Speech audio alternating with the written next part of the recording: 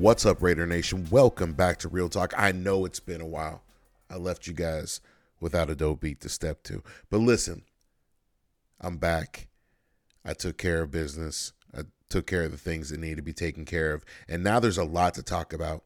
The Raiders have back-to-back losses. We lost to the Deadbolts, and we lost to the Bears.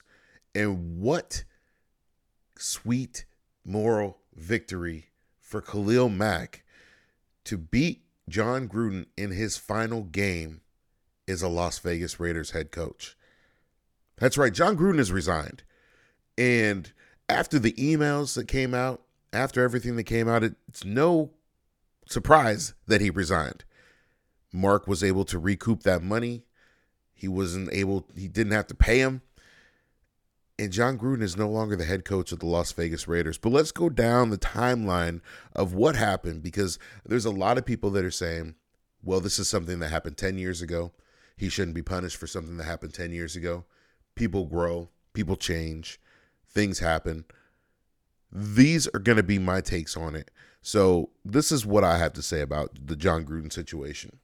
Back in 2011, Jon Gruden had sent an email to then team president of the Washington football team, then the Redskins, Bruce Allen, who basically was talking about the lockout and was talking about DeMaurice Smith, the director of the NFLPA, the National Football League Players Association, talking about how he was frustrated with the lockout. Now, talking about frustration with the lockout is not an issue. The issue that arises is the comments that were made about DeMaurice Smith, talking about his looks, most importantly his lips, comparing them to black Michelin tires, using a racial trope in that context.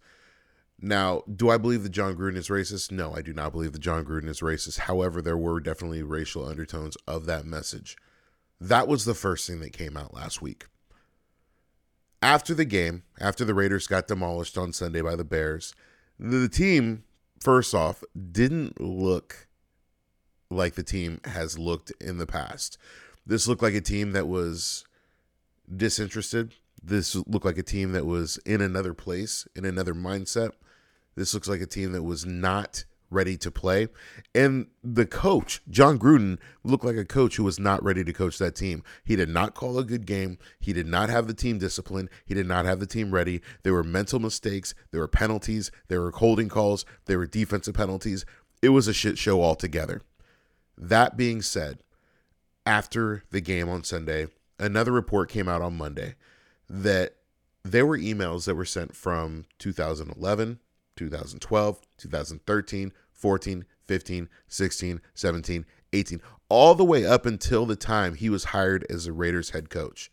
These emails went on to criticize everything from President Obama to Vice President Biden to the national anthem protests, to making misogynistic comments about referees and female referees in the NFL, about female coaches, about the Rams drafting a openly gay player in Michael Sam, to the point where former Rams head coach Jeff Fisher had to make a statement on Twitter that they drafted Sam because of his physical ability and his ability to play the game, not because of his sexual orientation. Now, why does this become a question? Why does this become a discussion? Well, let's look at it. The Las Vegas Raiders are a team made up of predominantly black men. The National Football League is a league made up of predominantly black men. The Raiders happen to have a player on their team in Carl Nassib, who is a tremendous player, that happens to be openly gay and is also the first openly gay active player in the National Football League. These are why these things matter, because you have Jon Gruden, who is a head coach, who's making these statements and emails, talking to his cronies, that is supposed to go out there and lead these men into battle. And these men are supposed to trust him when he's making comments like this behind their back. That is why it's an issue. As we go down the rabbit hole, as we go down some of the things that were said, this is the frustration that I have. There were 665,000 emails that were reviewed by the FBI for the Washington football team. The only emails that were released were those of Jon Gruden. Now, I'm not saying this was a witch hunt for Jon Gruden, but this is a very serious thing that has gone through that things are not happening the way that they should. Every single email that has information should be released. There's definitely more information, because not on top of the things that Jon Gruden sent, Jon Gruden was receiving pictures. Jon Gruden was receiving pictures of Washington football team cheerleaders forced to pose topless. These were sent through a company email. So think about this. These emails were sent through company emails. Now everybody sits there and goes, well, let's go through your emails for the past 10 years. You can go through my company emails for the past 10 years. I guarantee you, you're not going to find one thing, one iota, not even a damn heck or crap in those emails, because it's a professional email. As a professional, you should know better. Now, people talk about Jon Gruden should change in 10 years. Look, I'm 38 years old. 10 years ago, I was 28 years old. I'm not sending those kind of emails when I was 28. Jon Gruden is now 58. So 48, he's still sending those emails. You telling me that people are changing that much? What's said in the dark comes out in the light, especially nowadays. Now, there's a lot of people that are screaming and crying cancel culture, and that, you know, that people are out to get him. No, look. Yes, there may be people out to get Jon Gruden. However, there is a bigger issue at hand. There is a bigger problem, and there's a lot more that needs to come out with these emails. And I'm curious to see what happens with those. We saw a report of Adam Schefter sending emails to Bruce Allen, calling him, quote unquote, Mr. Editor, and basically sending him his articles and having Bruce Allen edit, omit, or change articles before Schefter puts them out. It's going to be very interesting to see how this works out, because remember, all these emails that were sent by Gruden were during the time that he was employed by ESPN. Adam Schefter, also an employee of ESPN, has been very, very much at the forefront of the reporting of Jon Gruden's emails. Now that his emails are come out, he's been very quiet. It's going to be very interesting to see what happens. And we've seen that ESPN has had a lot of issues in recent times, especially with diversity. We saw that, you know, with the Maria Taylor and Rachel Nichols issue. Rachel Nichols was recorded saying that Maria Taylor was basically offered that because of a tokenism, that she, you know, that she didn't want her hours cut, whatnot, whatever. Now you have Adam Schefter coming in, altering information with Bruce Allen. You've got Jon Gruden's emails. It's going to be a very slippery slope on how these things work, how these things go through. I think that this is going to be something that is going to blow up in a lot of people's faces. We know that there's some owners in this league that obviously are part of the good old boys club. We have Jerry Jones, who is pictured with prostitutes. We have Robert Kraft, who is down in Florida, having, you know, his fun at a massage parlor. We have Jim Irsay, who was popped with pills and drunk driving. There's a lot of owners in this league that are going to have to answer to a lot of people. And I think that one of the things is that the league is trying to shield these guys. And the reason why I think that is because of all the emails that were released, the only ones that are able to be seen by the media are Jon Gruden's. The National Football League has said that they will not release any other emails. Now, the NFLPA has said, no, release the emails. The Washington football team's attorneys or people that are supporting some of the people suing the Washington football team are saying, release those emails. There's a lot more damning information out there. There's a lot more information that needs to be said. There's a lot more things that need to come out. And there's going to be a lot of people that are going to roll because of this. And it's going to be very interesting to see how this develops. And this is going to be something that we're going to talk about for a while. But that said, the Raiders have a game this week. And before we get into this game, I'm going to take a quick break. While I take this break, make sure you go and hit that subscribe button if you haven't already. Make sure you hit notifications so you know when these pods are dropping. Make sure you go and leave me 5 stars on Apple Reviews. Make sure you leave me a review, an actual review. I want to start reading these reviews on here. And I've actually got a couple of reviews that I'm going to read. Because, look, I was at 5 stars. I dropped down to 4.9 because a few Charger fans got in their feelings and they wanted to come in and try to sabotage this. So, Raider Nation, get in there and do your boy a favor. Get me back up to 5. Knock those Chargers out, man. I'm sick of these dudes, all 5 of them. I'll be right back. We're driven by the search for better. But when it comes to hiring, the best way to search for a candidate isn't to search at all. Don't search, match with Indeed. Indeed is your matching and hiring platform with over 350 million global monthly visitors, according to Indeed data, and a matching engine that helps you find quality candidates fast. Ditch the busy work. Use Indeed for scheduling, screening, and messaging so you can connect with candidates faster. Leveraging over 140 million qualifications and preferences every day, Indeed's matching engine is constantly learning from your preferences, so the more you use Indeed, the better it gets. Join more than 3.5 million businesses worldwide that use Indeed to hire great talent fast. And listeners of this show will get a $75 sponsored job credit to get your jobs more visibility at Indeed.com/Blue Wire. Just go to Indeed.com/Blue Wire right now and support our show by saying that you heard about Indeed on this podcast. That's Indeed.com/Blue Wire. Terms and conditions apply. Need to hire? You need Indeed.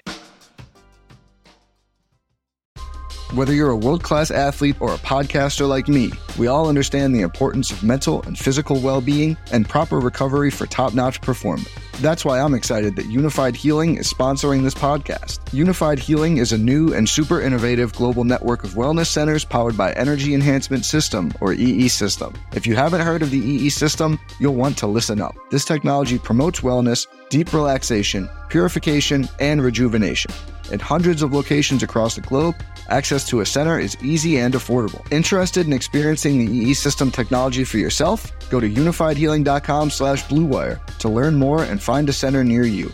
That's UNIFYDhealing.com/Blue Wire. No material or testimonials on the Unified Healing website are intended to be viewed as medical advice or a substitute for professional medical advice, diagnosis, or treatment. Always seek the advice of your physician or other qualified healthcare provider with any questions you may have regarding a medical condition or treatment and before undertaking a new healthcare regimen, including EE System. All right, Raider Nation. So as we gear up to face the Denver Broncos, the Raiders have a lot to look at, a lot to focus on, a new identity to create, really. Raiders special team coach Rich Bisaccia has been named as the interim head coach.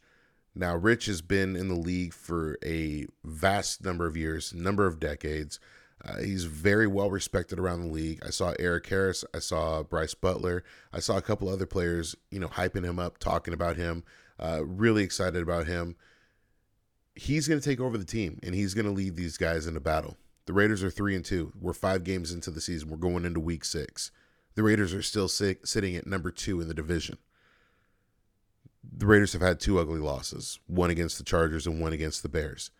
It's time to shake those off and focus. Now, this team, you've got Gus Bradley running the defense. The defense has been playing at a great level. I think that, the pass rush has been really good. They've been getting to the quarterback. They've been doing some pretty good things against the run. The linebackers are playing some great football. We've dealt with some injuries. Trayvon Mullen is out. He's on an injury reserve list. Damon Arnett is on injury reserve. But guys have really stepped up in that position. Now, obviously, last week, Amik Robertson, he played pretty well, but he was playing against Allen Robinson. Amik's a short guy, and playing against a 6'5" receiver is tough, man. And so those are some things that we got to look at. But looking at this team, I'm kind of excited to see what they can do. Defensively, things aren't going to change. Gus Bradley's going to do what Gus Bradley does. He's going to motivate these guys. He's going to lead them. He's going to get these guys ready for battle. Offensively, I think this is going to be a big test for Derek Carr. Greg Olsen has taken over the offense. He's going to be calling the plays. Greg Olsen and Derek Carr, obviously, they have a relationship. Olsen's been here for the past 4 years. He was Derek Carr's coordinator his rookie year in 2014. Now, the Raiders went 0-10 in 2014, but let's remember, this was Derek Carr's rookie year. We didn't have the players that we have right now, and Derek Carr is a much better quarterback today than he was when he was a rookie. That's veteran leadership. That's knowing the system. That's being around these guys. That's building continuity. That's being a leader in this team in the locker room. I'm excited to see what these guys can do. I think that Derek is going to have a lot more autonomy at the offensive line. I think he's going to be able to call a lot more of the plays himself. I think he's going to be able to be a little bit more aggressive. We saw Derek excel with John Gruden. We saw Derek excel because he got smarter. He got better protecting the football. He got better in reading defenses. He got better in understanding the offense. He got better in understanding his team. But I think now, with 4 years under John Gruden, coming in, he's able to now take control, take command of this offense, much like Peyton Manning did, much like Tom Brady did. Now, I'm not saying that Derek is Peyton Manning or Tom Brady, because I know that you guys will try to crucify me in the comments if I say that. But what I'm saying is he has the ability to lead this team as a leader, as somebody who has been a veteran in this league, as somebody who can lead a top team into battle. I think that Derek Carr has the ability to take this team and do some great things with it. I'm excited to see the aggressiveness that they have. I'm excited to see the Raiders maybe abandon the run at times when they realize that the run isn't working. I'm excited to see what this team can do when facing adversity, because now look, the Raiders are down 2 games, back-to-back losses. They're going on a road in a hostile environment in Denver, Mile High, some of the ugliest fans in the National Football League. And now they got to face these blue and orange donkeys out in Denver. This is going to be a big test for the Raiders for a couple of reasons.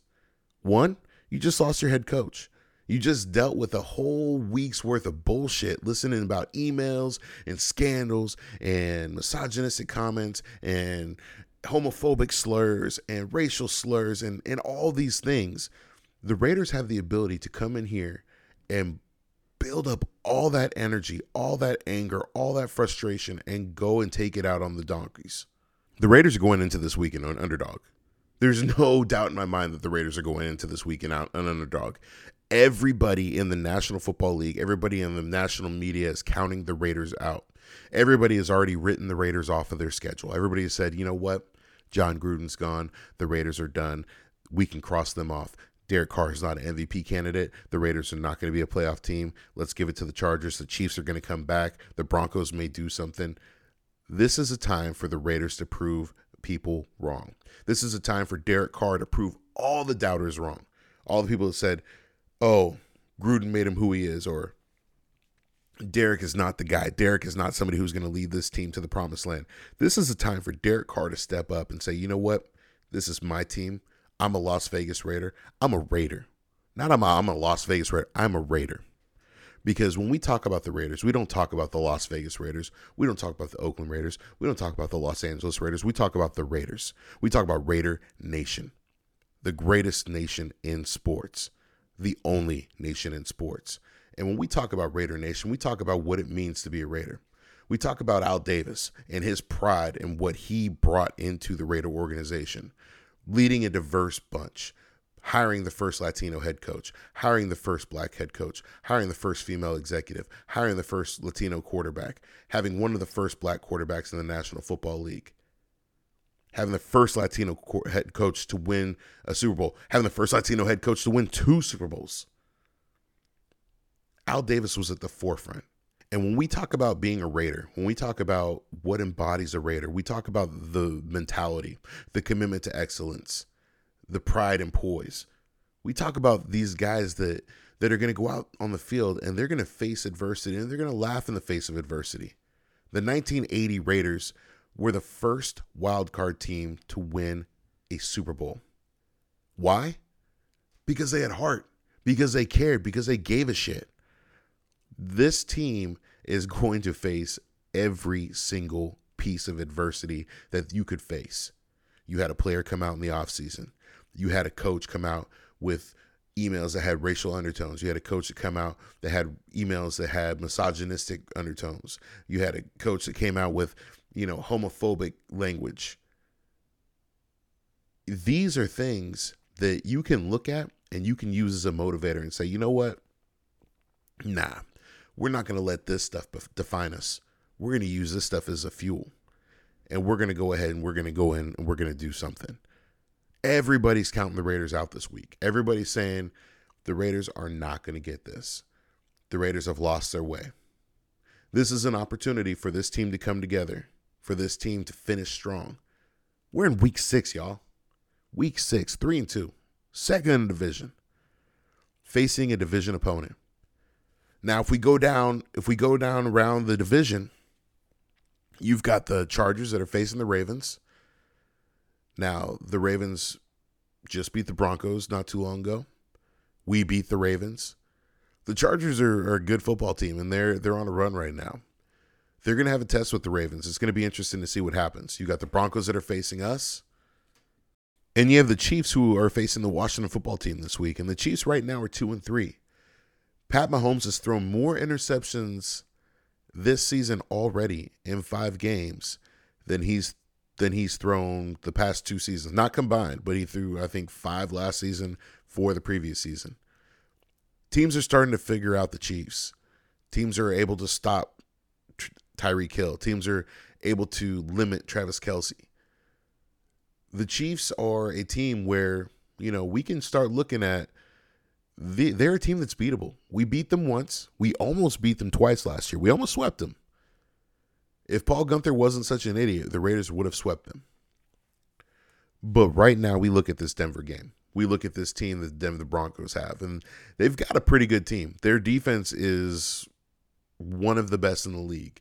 You've got Von Miller, who I'm not going to say that he's old, but for as old as he is, he's still playing at a high level.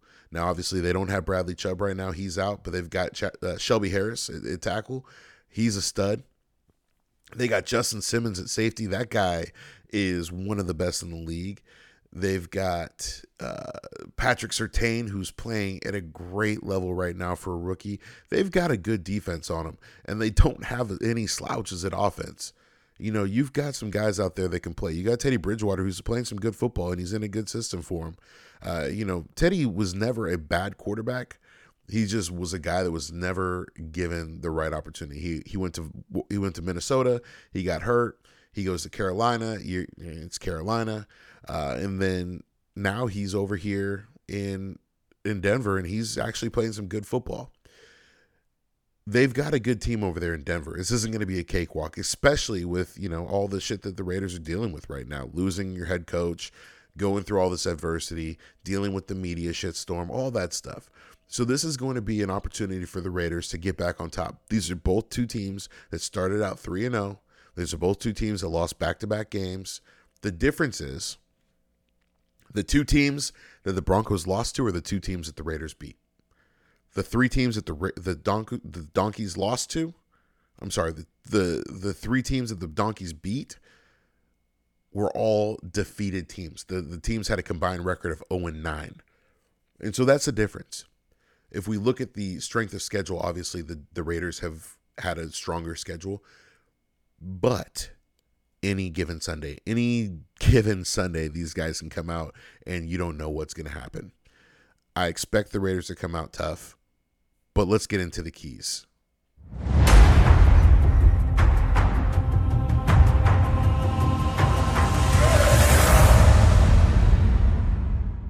So as we get into this game and we talk about what the Raiders need to do to win this game, the Raiders have to start strong. They got to start fast. They got to start quick. They got to strike fast. They got to strike hard. And the way they're going to do that is they have to score on the opening drive. In the past 10 games, the Raiders have not scored in the opening drive. In the past 5 games, the Raiders have scored only 5 points in the first quarter all season. That's 1 field goal and that's 1 safety. That is unacceptable. The Raiders have to score in the opening drive. The Raiders have to score in the first quarter. The Raiders have to start strong. That's the first one. 2, the Raiders got to find their identity on the offensive line. They've moved things around. They traded Rodney Hudson. They traded Gabe Jackson. They got rid of Trent Brown.